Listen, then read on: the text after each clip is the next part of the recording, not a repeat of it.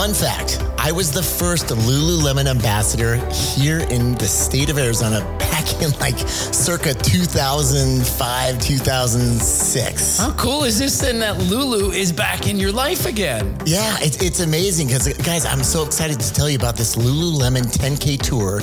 It's coming to Scottsdale, and we're going to be running it with you. Wait. I thought we were just promoting the 10K. I don't know that I'm ready to run this thing, bro.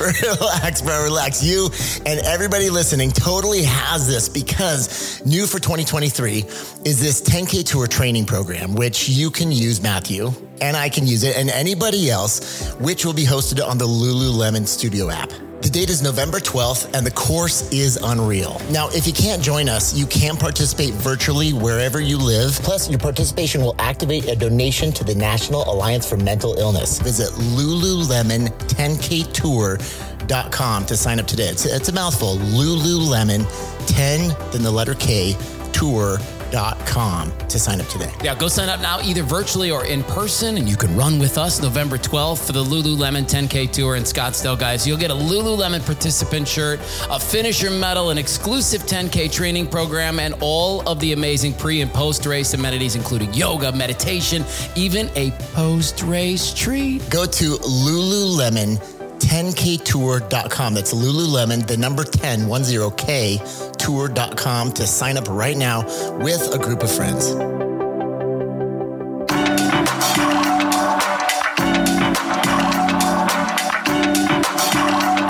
This episode of the I Needed That podcast is sponsored by BetterHelp and NeuroGum and Mints, buddy. I've been hearing for some friends, Chris. Everybody's on the NeuroGum and Mints kick. They dig it. I know. You think as long as they just try it, we know they're going to like it. Yeah. So they're throwing a good party. Wait, I don't think you could explain enough this little caffeine hack that you have, and the reason that I think it's such a neat thing for people to try.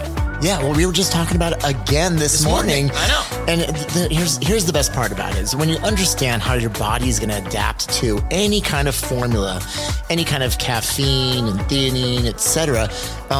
You always get that amazing feeling at first for the first few weeks, and then it starts to taper off a little bit. And it's funny because I have a rotation of between like coffee and an energy drink powder.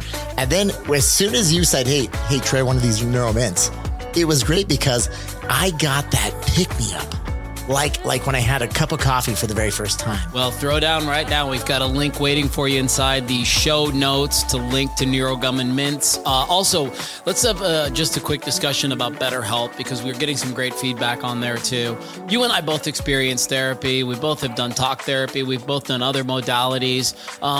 Give me one of your biggest takeaways from talk therapy, man. It's something that you use even to this day. Well, the one thing, having literally just spoken with my therapist a week and a half ago, going through my own things, we have the answers inside, but we need that connection with someone else to help us find them.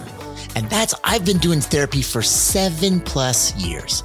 And every single therapist, they just know how to ask the right questions to help us find the answers inside of us.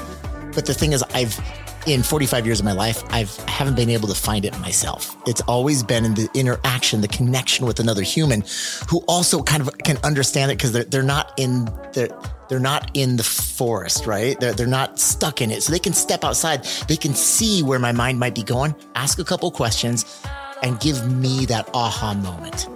And it has changed my life significantly. How about yourself? Well, it's the truth, man. I just think that's what it is. They ask you the questions so you can find the answers yourself. That's it. Because we all know we're never going to change anything about ourselves until we're ready to change. Bingo. And we're not going to ever be ready to change until we see it in ourselves. Like, so yeah, if you want to save 10% on your first month at BetterHelp, we've got a link set up for you guys in the show notes. You can just head on over to the I Needed That podcast, open up any one of our show notes, and the links there at the bottom for both NeuroGum and Mints and BetterHelp. Should we do a podcast? Well, absolutely. Let's go. I needed that. There you go. I'm down for that. I think that's cool.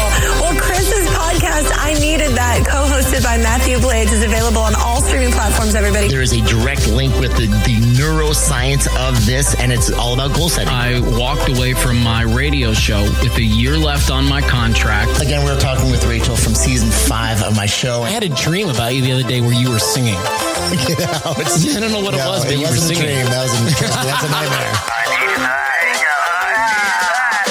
Well, here we go, man. This is it. Episode number 44, and we're about to jump down another unbelievable transformation story today. Chris Paul, Yes. what's up, man? What's up, brother? How you doing? I'm good. We Good. just wrapped our first Lululemon podcast tour that we made the stop for the 10K this past weekend. It was so much fun to visit with folks who love the podcast and came out to talk to us.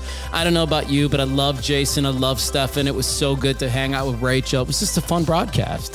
And bringing it from the studio to live inside the store, like, you know what? I think it's going to open up a whole new world of different venues that I think we should start having some fun with and kind of cruising around because, man, there's something about filming it in the studio, and then there's something about being in front of a live audience. Oh, man. Right? Yeah. Some people freak in front of the live. You and I are better. There's something about it. It brings the energy up another notch. That's for sure. I feel bad for our guest right now because we're just in your house. We're recording. We're like going to max out at a 7 or an 8 today. But if we were live with this guy somewhere, we'd be a 10. I feel bad for Bosch. Well, I don't, man. He's got a big day ahead, dude. This guy. Oh.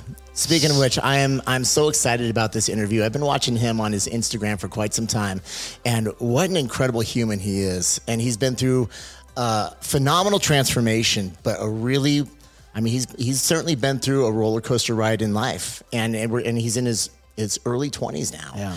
And so I'm excited to dive in with him and really get down to the nitty gritty of this. Truthfully, me too, because, he's one of the younger folks that we've ever had a chance to talk to. And I love that because there's so many people his age who are on that struggle bus right now, and they just don't know how they're going to make that loop out of it, right? Like, how are they going to get out of that continual circle? And so I think that Bosch is going to have some really cool information for us. And before we bring him on, a quick reminder that we are going to be running the 10K tour. It's the Lululemon 10K tour. It's in Scottsdale this year, November 12th. We encourage everybody to sign up. We have a link in our show notes if you want to jog alongside of us.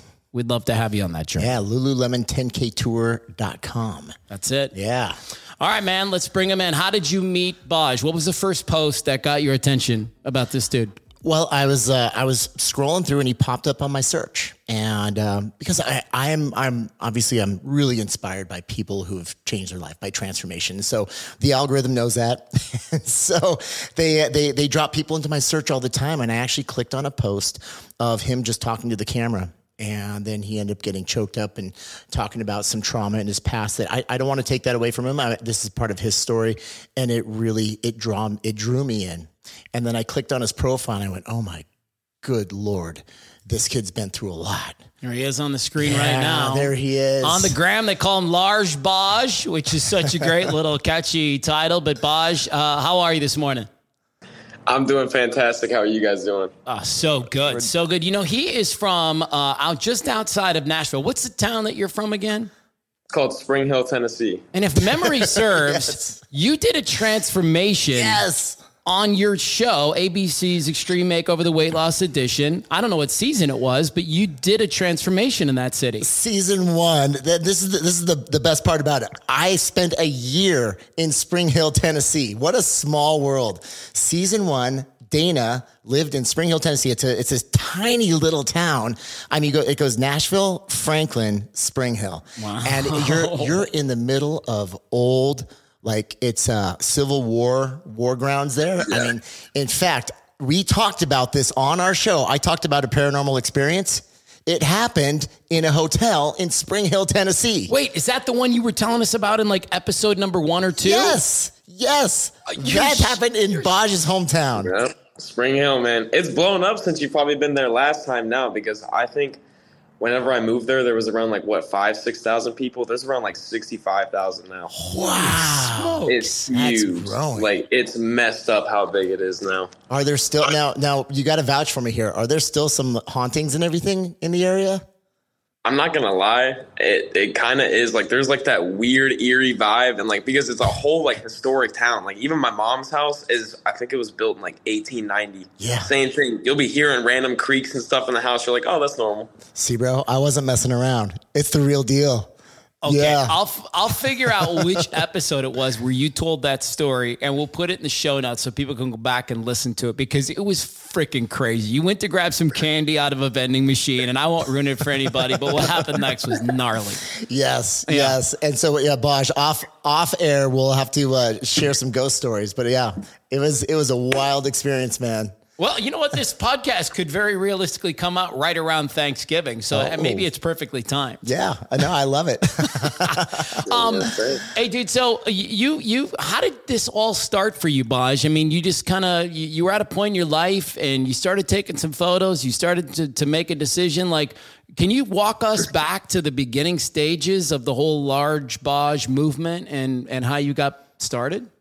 Yeah. So basically, I've always grown up as a fat kid my entire life. Like my family really never like focused on diet and nutrition and everything. And my parents being divorced, I didn't have family dinners in a sense. I kind of always just like cooked for myself, and it was mainly just like freezer meals, chips in the pantry and all that stuff.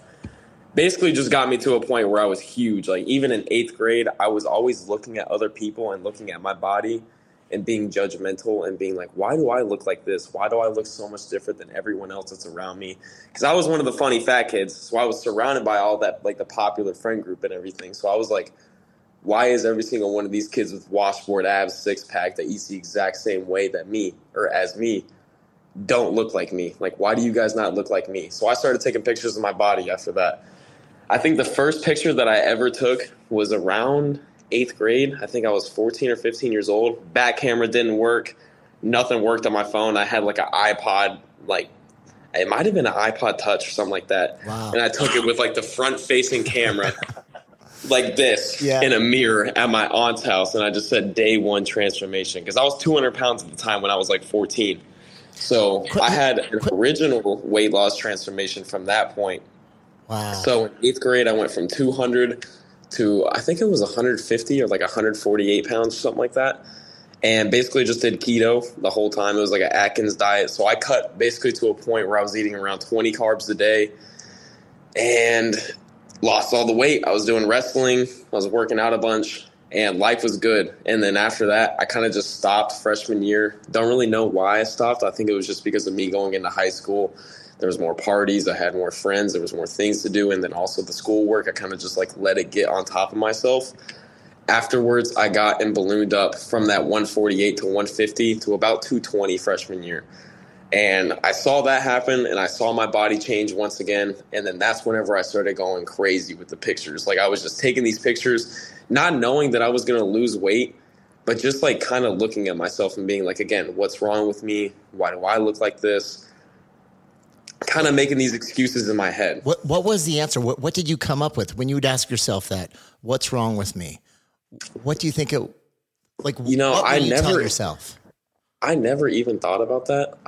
That's actually a really good question. I never got down to like the nitty gritty in my brain with that, because it was like I would ask myself those questions, and then it would be like I'd be so comfortable with it, and I didn't want to change. Like I did want to change, but in a sense, you don't, because it's like I'm already at this point. Can it really get any worse?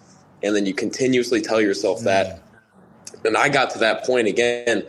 All throughout high school, I would continuously tell myself, can it really get any worse? Can it really get any worse? I went from that 220 freshman year until my peak at senior year. I was 270 pounds at my absolute heaviest.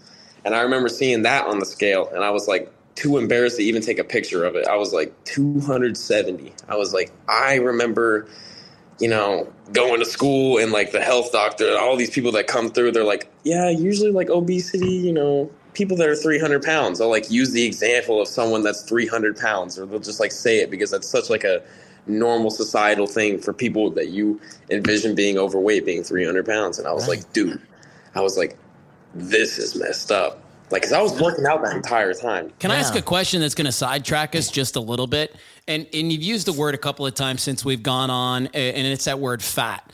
And I wonder where in the transformation space, where does that word live? And because it's not a word that I think is, I don't know. When people say it, there's some connotation that comes with it. But for me, people who used to be bigger, there's every right to use whatever word they want to describe themselves. So I'm going to ask you, Baj, in just a second. But Chris, you first. How careful are you with that word fat? How do you use the word fat? How can that word be a real, like, kryptonite for some people? Right. I'll never use it as an adjective because for me, it's not my word to use. But at the same time, I will use it when I'm in reference to dietary fat or body fat. I will talk about body fat, but again, I'll never use it to describe someone because I always want to look beyond that. But of course, if you've been there, Baj, and for anyone who's struggled with their weight, whether they're overweight or obese, well, absolutely. If that's the word that you use to describe yourself, the only thing that I always caution with is sometimes it can come with a negative connotation, and there can be some heavy emotion behind that. So that's why, for me, I'm always incredibly respectful and empathetic about it. So how do you view it, Baj? Because you've used it a couple of times, and I'm going to be real honest with everybody, and this may not be popular, but I appreciate that you just used the word. Like, okay, you're carrying extra fat on your body, and that's what it was for you. So, yeah. I mean, if we were not on the podcast, like normally what I tell people, I'd say I'm a fat POS, but because that's who I was back. Like, I didn't want to change. I didn't have the drive. I didn't have motivation. I had no discipline. I wasn't doing anything with my life. So it's like, why give myself any credit back then, especially for that person? Like, yes, the moments in my life led me up to eventually wanting to change. But back then, like, even the way that I was talking to my parents, man, I would have beat the hell out of myself. Like, I would be throwing elbows at myself right now from back then. But again, that's what comes with maturing, growing up. And then every single moment in those times, too, has led me to exactly where I am right now doing this podcast with you guys. Yes. Amazing. So, did your parents struggle with their weight? Yeah, both of my parents grew up overweight, and same thing, like, they never really had, like, the dietary guidelines, especially, I was going to say whenever my parents were growing up. It was a lot different. We had, like, the food pyramid and everything. At least we had that. Sure. And you're in the South. And I've spent a lot of time in the South, and there's a cultural difference there. It's what we eat. It's how we eat food, for sure. 100%. And your community. I can't tell you. I mean, again, I've done so many transformations in the Southeast, and it's just the community. It's, whether you're in Cajun country in Louisiana or whether you're in Tennessee, I mean, they got their barbecue and their fried food, and it's just nobody knows different. One huge difference I've noticed in Texas, you'll go to a gas station and there's no protein bars there. So, like, these people don't even know that, like, protein bars exist, probably. Right. In a sense, especially, like, the deeper South. Like, I think I'm around Sugar Land right now where this warehouse is. Like, you'll have to drive. The closest one that I know is almost, like, 5 miles away. Yeah. So if I wanted, like, after the gym, want to go get any protein snack or anything, that's, like, another 15 minutes out of my way to go do that if I were to stay down here. In fact, and that, to me, that blew my mind. Like, because from Tennessee, like, that's just normal. I'm like, and I remember coming here, I was like, why does this gas station not have protein bars? They're like, oh, that's pretty normal. They were like, blows my mind. I didn't understand food deserts until I went to Texas, Louisiana. Like, we're talking like Southeast Texas and Louisiana, Mississippi, Alabama. Yeah, and you're right. You have to drive miles in order to go to a grocery store that would actually have something in it. And even at that, the grocery store, like the produce section, is about the size of this little space right here. It's different. So again, not to detract from where we're going, but I can hear a lot of cultural influences in your life, from your parents to the community to everything. So Baj, I want to bring us back to why you're here. And I think a great way to do that would be to read something that you posted on Instagram. I don't know how long ago this was, but you say, I vividly remember taking the first picture and then the second, and I looked down being so disgusted with the way that my stomach looked. My head didn't look like it fit my body. All those bad thoughts I feel like most of us have about ourselves. But that's the thing. When I was hard on myself, I made no progress. I had no drive. Nothing was making me want to change, even the slightest. But it finally clicked. I don't need to be such an asshole to myself. Okay, now there's a whole bunch of stuff after that, but that is the line that really drew me into you, Baj. In what ways were you being an asshole to yourself?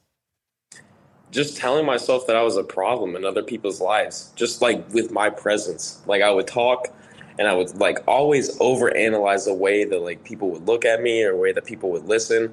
And I was like, oh, I'm being annoying, or like, oh, my presence isn't wanted here. Instead of doing that, I just like the past, especially like 4 or 5 months, I just turned my brain off. I was like, stop thinking like that. What's the point of that? Because what do I bring besides negativity into my life whenever I think like that? And then whenever I started thinking like that and the positivity started flowing, you don't want to stop. Because now I really, in reality, have not had a bad day in almost like 4 to 5 months. And it's weird to say that because you notice the bad days. It has been so long. And like for me, it's like I was so used to having to like take these reset days and all this stuff. It's like, where did that go? And it was literally because I was telling myself that I was this problem, or, you know, you have the crazy thoughts about yourself, especially body dysmorphia. That was one of the biggest things that I had to get over with, because growing up fat and coming up from that, it's very hard to see, like, especially the work that you put in and like getting down to this exact point. I'll wake up in the morning and I see like a little bit of loose skin. I'm like, oh, here we go again. But instead of allowing that thought of here we go again to continue, I'm like, remember how you used to look? I'm like, you literally used to look down and not be able to see your own, you know. I was like, what is going on? I'll look down now and I'm like, dude, I got washboard. I'm like, I got a 6-pack now. I'm like, what the hell are you talking about? You look like shit. Like, it's beautiful. I love that. What a beautiful tool and what a beautiful weapon in the arsenal to be able to stop that negative self-talk. Because I'm sure for everyone listening right now, everybody's got that voice in their head. Most people don't stop it. They can stop it, but sometimes they're just not even aware enough to stop it. And you learn that awareness this early in your life. I mean, imagine, and you know, you play your cards right, brother, you're going to have another 80 something years here on earth. That's what I'm hoping for, man. I stopped them cigarettes not too long ago, so I'm good now. Good stuff, dude. Hey, listen, that, man, people don't think about it, but like that's being an asshole to yourself. Yes, like poisoning your body, putting crap in your body that it doesn't like and love, like that's not treating yourself right. And to be aware of that voice and to control it, man, you just set yourself free. That's so cool, man. It does.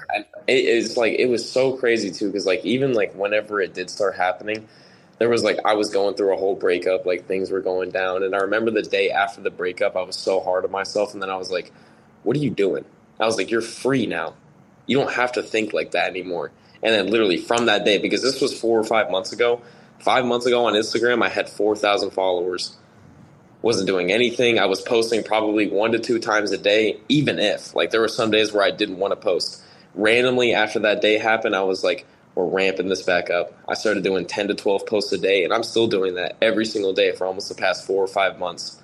And it's gotten me exactly to where I am at this point now.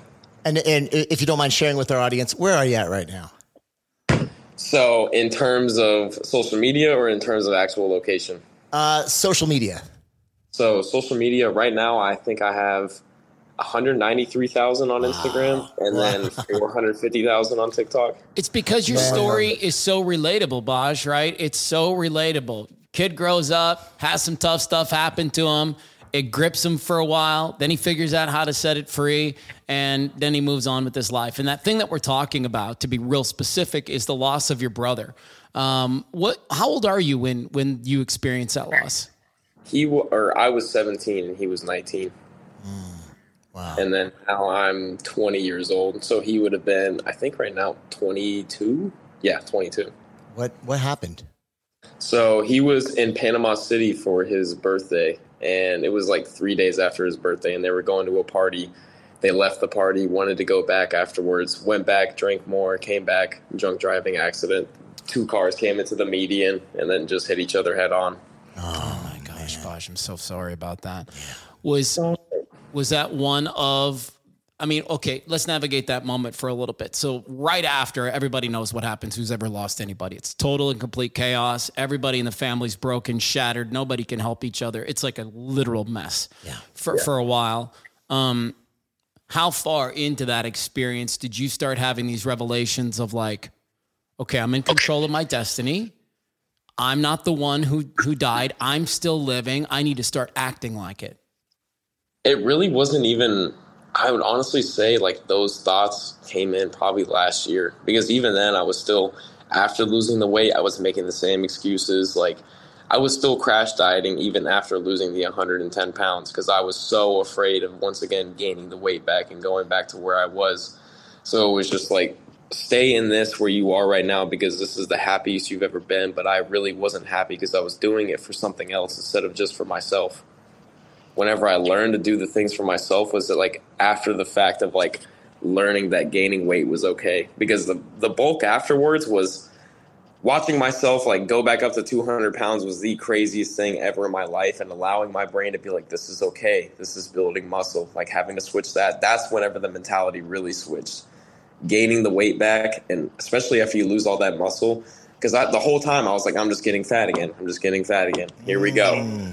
So I would definitely say that was like the main switch in my mindset. So it was actually after you had lost the weight. That's when way after. Okay, so let's talk through that then. So because I know a lot of people listening, they're like, man, I just want to lose the weight like he did. So you lost the weight, but you still weren't in a good place. Yeah, I was still not content because I lost the weight, but it wasn't what I expected. I saw it, and isn't that something? Why don't I have a six pack? Why don't I have, because then, like, again, like, that little kid in me was not satisfied in a sense, and he was like, well, everyone else, whenever they lost weight, I see this and this and this. And that's what honestly is like kind of the beautiful thing about it, because it kept me not satisfied, which kept me wanting to do more for myself and wanting to work out more, wanting to build more muscle, wanting to learn how to cut, like, properly bulk and then cut instead of just crash dieting and cutting out important macronutrients and eating 800 calories a day for like 9 months straight. Like, it really helped me learn a whole lot about just like the human body and all of that in general. So you bring up something that I've seen. I've been doing this for 20 years.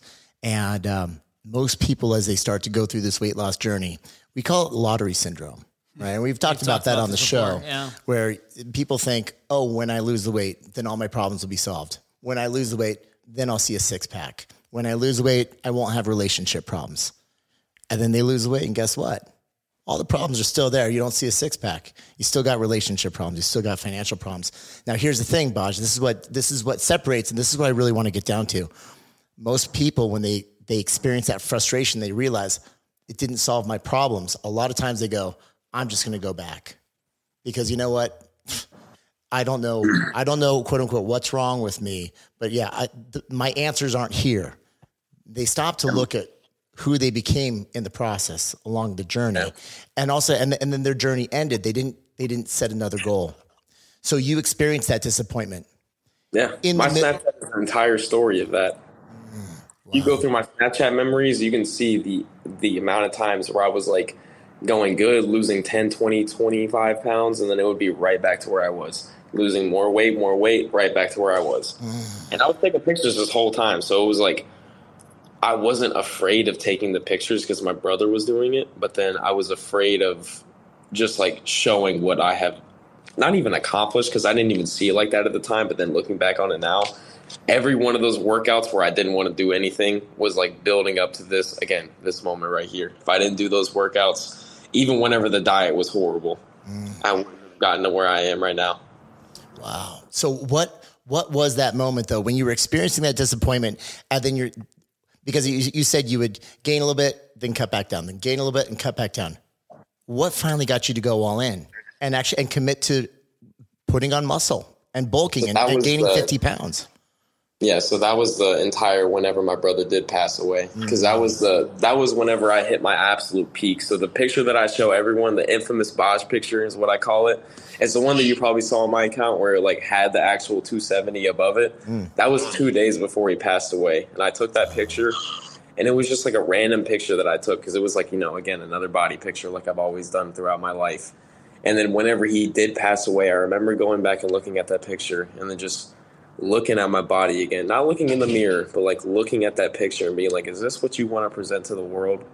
Is this what you're going to leave? Because I was starting high school at that time. Like high school hadn't even started. Senior year hadn't even started. And I was like, is this what you're going to present for the rest of your life? I was like, you have one more year of high school and one more year of just like being comfortable with the way life is. I was like, after this, I had no plans. I had no nothing. And especially after he passed away, I was like, college, nah, I ain't doing that. No college, no none of that. So I pretty much just made the decision. I was like, bet on myself, lose this weight, see if I can even lose the weight, and see what happens. And wow, that entire year. I wonder, do you feel like in some way is a tiny piece of this to honor the memory of your brother? Like, do you ever think about that? Like, is he a motivator in the back of your brain? It's like, I'm going to do this. I'm going to do this for him because he can't. Or is that something? The day that he passed away, I made a split image picture of him and me inside of the same gym. And I remember posting it on my Snapchat too. And I said, everything I do is for you now. And even like through the posters and everything, because we'll talk about this, writing things down. I had a poster on my wall where I wrote down my initial starting weight and then my goal weight. And basically like on the poster, I said, everything I do is for you, Logan, on the bottom of it. And I tracked every single like weigh in and all that all the way throughout the entire thing. That's what mainly kept me on track, was seeing that. Because once you visualize your problem that you put in your brain and you see yourself making progress towards that, the progress pictures, yes, did that in a sense for the past 4 years. But again, there were so many times where I just let myself conform because I wouldn't really care enough. Once I saw it on paper and I saw that I wanted something that bad that it was enough to write it down and to look at it every single day, I was like, don't disappoint yourself now. Yeah. What would your brother say to you now? First of all, what you doing with all these piercings? I know damn well he'd be very confused with that. But I hope that my main thing is just I really hope that he's proud in the sense of, because I remember whenever he did pass away and I sat, like I was lucky with the fact that he got transported from Panama City and I still got to see him in the casket and everything. So I'm very lucky for that. And I remember just like sitting in that casket, or not, obviously not sitting, but sitting next to the casket. And I was telling him, I was like, we're going to make it at some point. And I was like, your name is going to be known and heard around the world at some point. And I remember making that promise. And again, not even thinking that I was progressing towards that at all. And then it's like, now I'm at this point. I'm at this point in life. Like I remember that first video that blew up and I was like, holy shit. These people are asking me why I lost the weight. Oh, I can talk about Logan now. I can talk about, and like whenever I started getting to do that and then being more open with it and sharing it more and more and more, like I'll post something about my brother and the comments will be like, yo, love you, Logan. And like people will be like, yo, Logan sounds like an awesome dude. Like people already know his name. And the fact that that was one of my main goals in life. Like my whole thing was just like, I'm going to make your name known. And the fact that I even got that done, that's like one of the, I'm trying to hold it back right now. But that's I'm trying to hold it back right now, Boz. You're fine, buddy. That's the main thing that I'm really proud of. And the fact that like my family really doesn't have to worry about me anymore, I think is another thing. It's just like now, like I live 12 hours away from like where I was always comfortable with and being at home. And they were just like, you got this. They're like, he'd be proud of you. Do you ever feel him with you? A lot more now, more than ever, especially whenever I was making those excuses and like very negative on myself. I was so I shunned the fact that like there could be a religion and there could be a God. I was completely, because I used to always be religious with that. And then I told myself, I was like, if God was real, why'd he let this happen? All those things. And so normal. Yeah, pull me away from all of that. And it has definitely gotten a lot better because talking with people, I don't know if you guys know who Shizzy is. Shizzy Lifts. He's blown up recently on Instagram. He's one person that's helped me tremendously with my just at least like being able to feel the presence because he's gone through some very similar life events as me. But like I never really understood what it meant to feel the presence until like he was just like telling me, you have to feel it. He was like, you're blocking it out. You're telling yourself that it's not real. You got to feel it. And I remember that. And I remember going to the grave one day and then all of a sudden it was just like this weird, cold, eerie vibe on my back. I remember just getting like the craziest shivers. And I was like, this is the first time that I felt it. I was like, you're here right now. My dad's had some crazy things happen. If I can find like one of these pictures, I can send it to you after. And it was like his whole entire face was in the sky. And it like craziest thing ever. And he took a picture of it. Yeah, it blows my mind. I feel compelled to let you know, Baj, as a guy. So I was 23 years old. I don't know how old you are now, but I was 23 years old when my father dropped dead in my arms, had a heart attack. I tried to save his life and I couldn't. And so I'm many years further than you in my grief process. And I can promise you, brother, that the reason it happened for you is so that you can help other people when they're going through it. And never look more than that. And stop asking why. The answer is so easy. It's so that you can be here right now and be a light for other people who are going to go through this, who are going to experience this. And you're the person, man, that's going to end up being their guide. And there's something so simple and so beautiful about that thought. And if I just felt compelled to say that to you, man. So don't seek. You're exactly where you're supposed to be. You're exactly where you need to be, and just keep marching for you, for Logan, for your family, for all the people that are going to need you forward, man, because I can just tell. I mean, you're really a beautiful person, man. You're really a beautiful person that's got a lot to give this place. Oh, yeah. 100%, man. And when you can spend some time by yourself outside, open up your heart. He's always there. Yeah. He's rooting you on. I'm sure he is so proud of you also. And so just use him to help you be a force for good in the world, because I'm sure there's nothing else that he'd want for you. Yeah. That's my main goal. Again, just how many people can I help change now? All right. That's all I really think about. Let's get down to like real nitty gritty stuff. Okay. Now we're in the transformation, because now people want to know, like, frick, man, how did you do it? Okay. So you mentioned before, like, I did a diet, this amount of calories, counting macros, all of these other things. Let's talk about the day to day. And this is where you guys can find your synergetic moments together. Let's jam. What does that look like?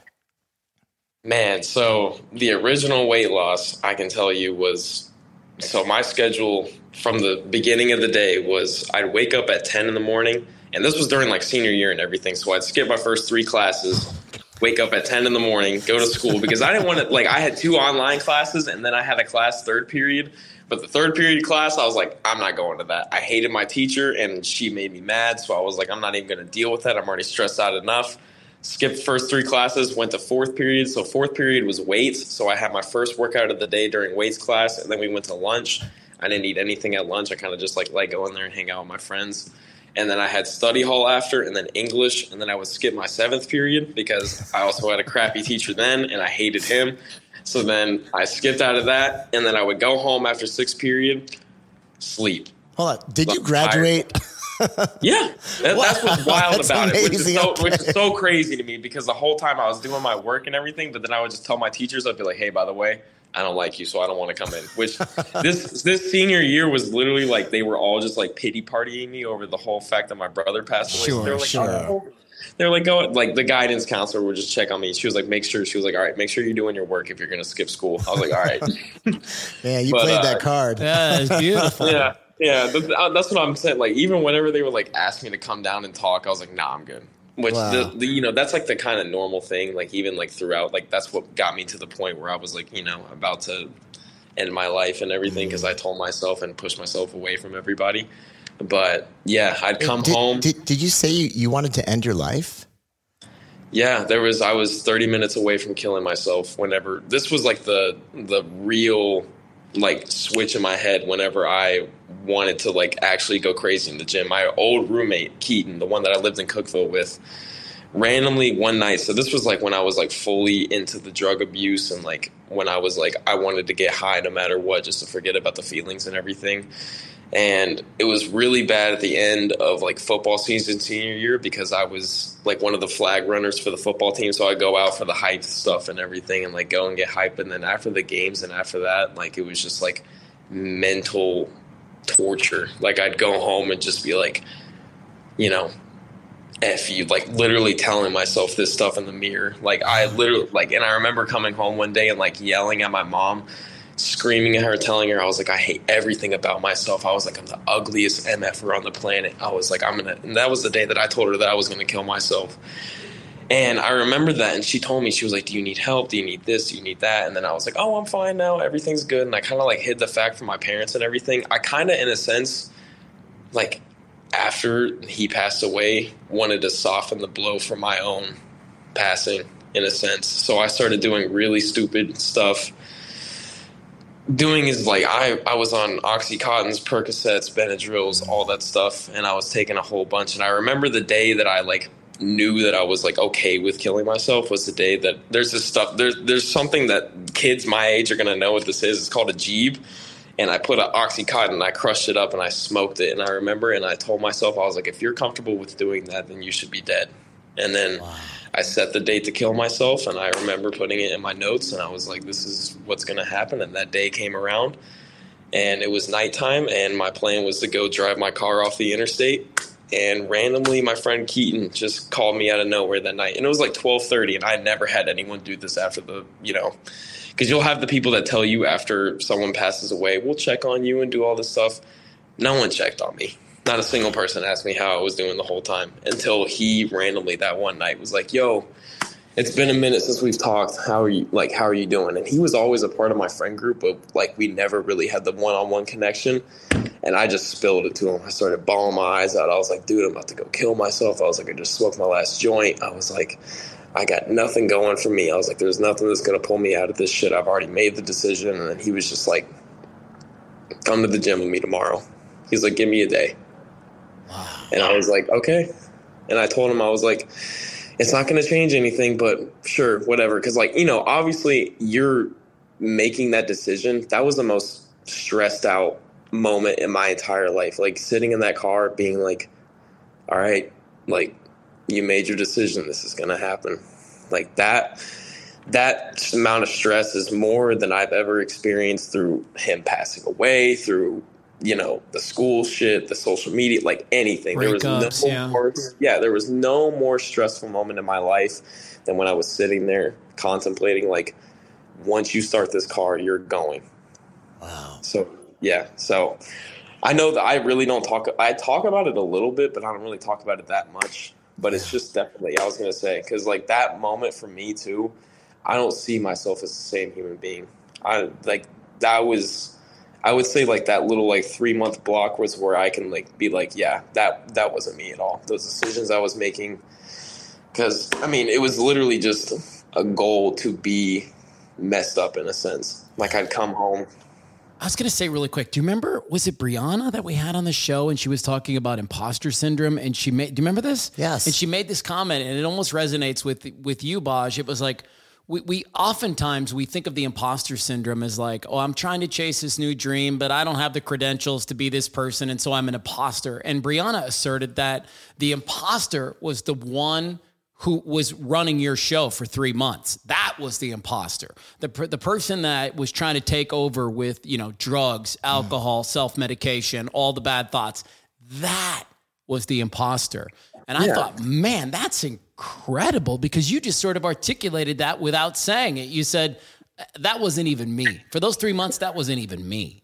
Because if you think about it, I was a kid and I told myself as a child, you will never do drugs. You will never do this. Like, I was more mature in a sense as a child than I was whenever I was a 17-year-old kid being like, ooh, what's that? What's that pill going to do to me? What's this going to do to me? Like, that's kind of how it was. And I would I would go over to some like kid's house and I knew that their parents were taking some prescriptions and I'd be like, yo, what do your parents got? And then they'd be like, oh, and then like they would talk about it. I'd be like, all right, cool. And then like every once in a while, like if I ran out of some shit, like I was so messed up in my brain that I was like, do anything to benefit you, no one else matters. Because I was like, if something like this is going to happen in my life, like my brother's going to pass away, like who really matters to me? Well, yeah, of course. Okay. And then the chemicals turn into a way to escape because you're just trying to numb the pain and just you do whatever you can to make that pain stop without actually feeling it, which is what we're meant to do. We're supposed to feel the pain. But of course, sometimes it hurts so bad, you just have to stop it. Or you feel like you have to. Yeah, I was going to say, and then you continue to chase more and more and more because, again, it's not enough. Right. And I'm so glad that it feels so good to know. Like, I remember I have so many videos, again, in my Snapchat where I was just like, I'd be sitting in the car with my phone propped up like this, just like completely zoning out of like the entire situation and like listening to music in the car. And just like you could see my eyes like going in and out. Bro, you've lived an entire life in 20 years. You know that, right? You've been through a lot. That's what I've been told. You've been presented with a lot of lessons, though, and you've overcome them. And guess what? I mean, you've overcome 100% of the struggles and the obstacles that have been thrown at you. So you're batting 1,000 right now. Well, and the other thing that's important to articulate is, like my psychiatrist friend says all the time, you've already paid all the tuition, Baj. Like, got it? You've already done all the hardest things that you're going to do in your life. They're all behind you. And now everything moving forward is protein shakes and protein bars, baby. Like, it's all good moving forward. And barbells. And barbells, exactly. Yep. So let's talk about that. Yeah, now, let's talk about the days. Then from your lowest, then you've packed on what, 50 pounds of muscle? Mm-hmm. Where are you at now? Right now, I think I weigh 185. And how tall are you? 5'10". Okay. When I was on stage for the competition I did not too long ago, I got down to 157 at that point. Wow. And I was like, I think I was around 10% body fat, somewhere around there. So just to even see that, like I had a 10-pack when I was on stage. Oh, yeah. Seeing that compared to like the stretch marks and all like that one picture. Because like if you really think about that in reality, I ate so much to a point where like my body couldn't even physically hold the fat anymore. It was stretching the skin on the outside. That's the one thing that really keeps my brain like settled with the fact of where I'm at right now. I'm like, there's no possible chance you could eat that much again. I'm like, you're fine. There's no way. Well, and when you say like eat that much, but you're talking about eating a whole lot of like real, whole, good, natural food, right? Yeah, that's what I'm saying. With now my changed diet, I'm like eating 4,000 calories of like good food. Like you are stuffed afterwards. Right? So let's talk. I literally just did a TV segment on that this morning. So what do you eat? What do you eat in a day?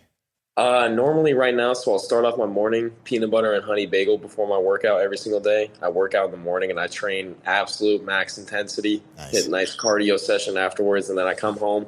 Normally it's like a big bowl, and I don't track anymore either because I learned, especially because I've gone through like every single eating disorder as well. The binging, the bulimia, chewing and spitting, all of that stuff. So I've learned like whenever I track my calories and I have a certain limit, I will basically like chew and spit to like taste food. Like my body, like there's so many things that just like are messed up with the way that my relationship was with food when I was doing that. So I just learned intuitive eating. After I started doing that, I've maintained the weight loss, 2.5 years now. Wow. And it's just those meals. Yeah. But I've learned like, it's just the meat, like it's literally the food, like that, the post workout bowl that I have, it's like rice with a lean or protein source. Usually I have a lot of red meats because red meats are good for the testosterone. And then also like just having fats in general regulates your hormones. So I'll have the red meats and then I'll have like 3 eggs with it, a couple egg whites, broccoli, cauliflower, jalapenos, and then I'll throw some hot sauce in it. And that right there is like 1,000 calories for that meal. And delicious. Yeah. Yeah. And like when you eat that, I'm telling, when you eat that, I was going to say, I'll sit down afterwards and I'm just. Oh yeah. Yeah. Gonna post up on the couch for like 2 hours after. There's no room for anything else. There's no room for Oreos or Doritos. Yeah, that's the truth. And then in terms of going to the gym, man, is it just automatic for you now? Yeah, like you eventually, it becomes habitual to a point where you structure your day around going to the gym. So now I know that when I wake up, my schedule normally wake up at 8:30 in the morning, and I'm like, all right, you know that I got to shower, get all my skincare stuff done, eat, and then be out of the house by like 10:30. And then I'm at the gym. I'll be there for an hour and a half to sometimes 3 hours, depending on recording. But normally a gym session is like an hour and 10 for me if I'm not doing anything. And then afterwards, drive back and then get all my stuff done. Normally throughout the day, I really just like kind of sit down and edit videos. Like I love, especially this is what I wanted to do when I was a little kid. Like I used to do social media when I was like 13 and 14 and I would sell Instagram accounts. So I was like, once I have gotten to this point now and I'm like literally doing what my younger self wanted to do, that's why it's so much easier for me because it's like you have your dream right now sitting in front of you. Like you went through all that stuff to live this right now. And that's why I'm so thankful and blessed for all the things that happened beforehand. So speaking of living your dream, can you tell us where you are right now and what's happening today? Yeah, so today I'm at my supplement company's warehouse that I'm sponsored by. It's called Echo Vision, and I was signing my own signature pre-workout tubs. Like, for me, blows my mind. Yeah, buddy. Like, I was literally, like, 3 years ago, not even thinking, like, 270 pounds, just fat, random dude, and now I have a pre-workout. Like, congratulations. What is your life? Yeah, what is my life? At 20 years old. Man. Yep. That's awesome. Yep. That's what started. Dude, that's what I'm saying. Like, for me, it feels like I've lived so much life already. Like 20 years. Like I've been self-aware for what, like 14, 15 years of it. And then people tell me, they're like, think about it. I'll be talking to someone and they're like, I'm 50. And I'm like, man, I'm like, right. I'm like, I have not lived anything. Yeah. Like, to think that my parents have lived an entire like 30 more years than I have. I'm like, that is so much that I haven't even like thought about experiencing yet. Well, you're certainly coming into it with so many lessons that you've learned just over the last few years. Sure. And incredible perspective and awareness. Absolutely. Because like the brother thing is tragic. It's awful. But what it offers people is crazy, crystal clear perspective on what life is important and what it means. Okay. I know we got to wrap up quick. We want to run you through Would You Rather, Name That Tune. We got a question that we want to ask you. So when it comes to music, dude, what's on the playlist for you when you're working out? Dude, I'm a slow, like anything with like lyricism and good beats, beautiful. Like I feel like you guys don't know who it is, but Lucky, he's like coming up right now. Playboy Cardi's another one for me. I don't listen to crazy stuff, but then if we're talking about something other than rap, Pink Floyd. Yes. Top all time, Jimi Hendrix. Yes. Okay. Child's one of my greatest songs of all time. Gosh, got depth.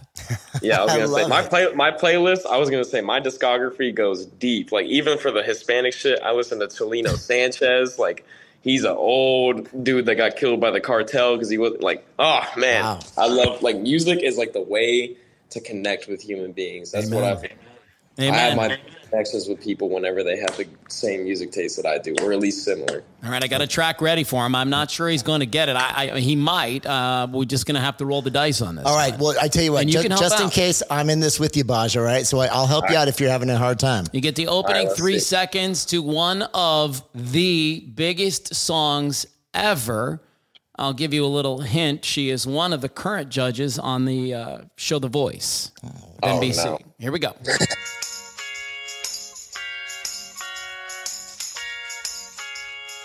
Yeah. I was gonna say I know the song. Yeah, I don't know do. what it's called. Woo! Yes. That's it. Who is that? But I don't know who sings that. She's a judge on The Voice. Who's that's the thing. I'm not pop culture anymore. I don't watch The Voice and all this stuff. I don't know. I Married to Blake Shelton. It's Gwen Stefani. It's Gwen Stefani. Okay. Stefani. And the song is. Oh my gosh, That's what I'm saying, man. Every single time.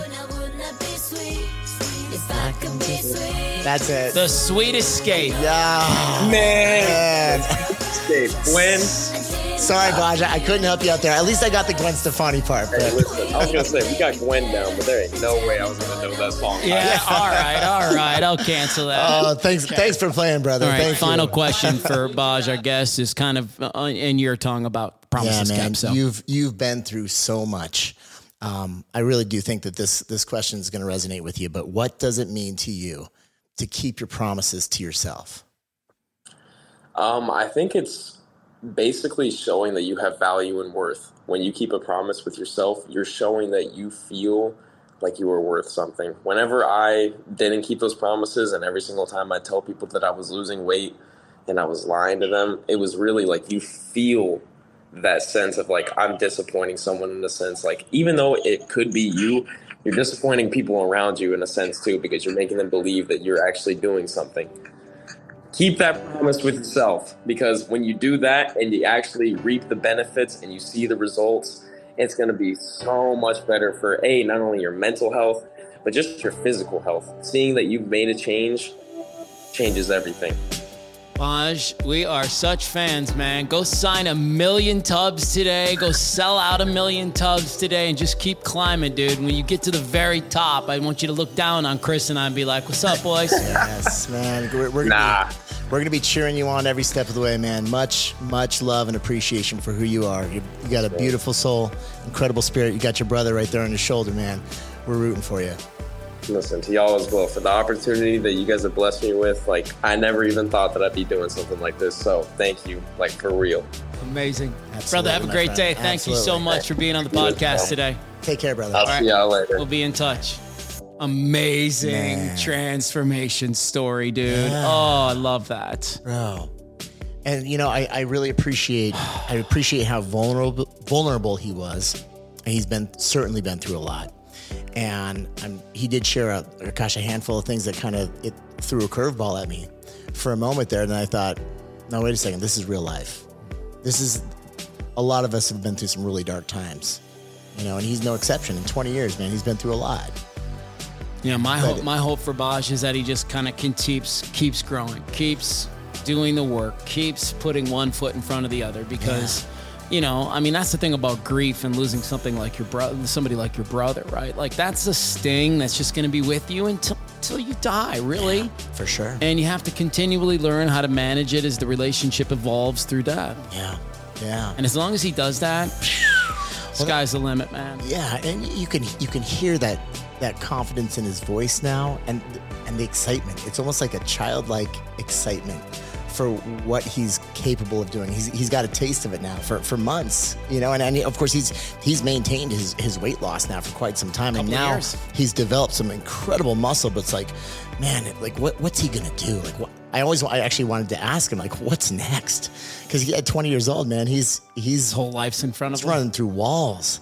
Yeah. Amazing, guys. So, Thank you so much for being a part of the I Needed That podcast. Don't forget about the Lululemon 10K race. We would love to walk that with you or run that with you, whatever it's going to end up being. And all of the information is in our show notes. Have an amazing week. Thank you, Chris. Yeah, thank you, my friend.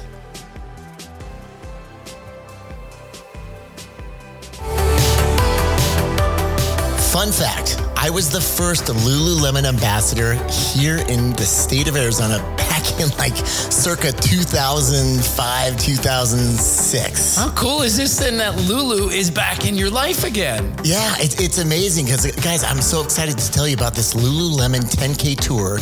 It's coming to Scottsdale, and we're going to be running it with you. Wait. I thought we were just promoting the 10K. I don't know that I'm ready to run this thing, bro. Relax. You and everybody listening totally has this, because new for 2023 is this 10K tour training program, which you can use, Matthew, and I can use it, and anybody else, which will be hosted on the Lululemon Studio app. The date is November 12th, and the course is unreal. Now, if you can't join us, you can participate virtually wherever you live. Plus, your participation will activate a donation to the National Alliance for Mental Illness. Visit lululemon10ktour.com to sign up today. It's a mouthful. Lululemon 10, then the letter K, tour.com to sign up today. Yeah, go sign up now, either virtually or in person, and you can run with us November 12th for the Lululemon 10K tour in Scottsdale, guys. You'll get a Lululemon participant shirt, a finisher medal, an exclusive 10K training program, and all of the amazing pre- and post-race amenities, including yoga, meditation, even a post-race treat. Go to Lululemon10ktour.com. That's Lululemon, the number 10, 10K, tour.com to sign up right now with a group of friends.